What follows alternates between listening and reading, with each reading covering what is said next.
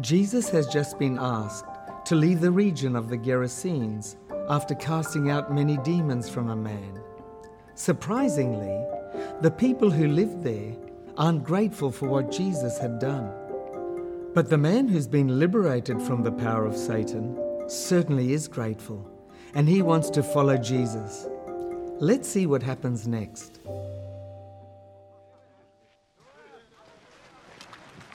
As Jesus was getting into the boat, the man who had been demon-possessed begged to go with him.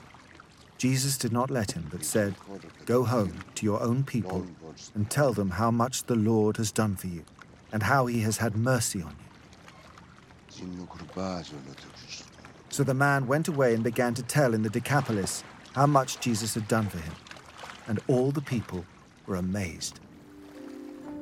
Now here's an interesting paradox. A little earlier in the Gospel of Mark, Jesus healed a Jewish leper and told him not to tell anyone. Now he's healed a demon-possessed pagan man, and he's told him to go to his own people and to the non-Jewish cities in the region and tell them what Jesus has done for him. Now that's something to think about. How can we explain this? Jesus knew that his own people would oppose him and that they would try to put an end to his ministry quickly. And he needed more time to lovingly teach them what God wanted from them.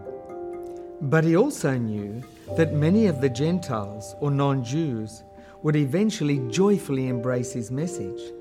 And so this man who had been thrown out of civilized society because of his violent demon possession became the very first missionary to the Gentiles.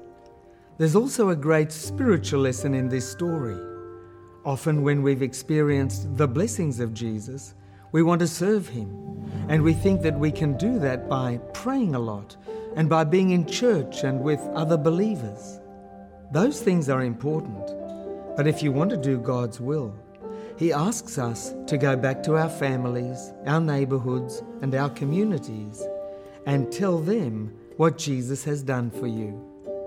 Why don't you make a start? Think of one person whom you know and who needs to know Jesus. Prayerfully make a plan for how you are going to share with that person what Jesus has done for you.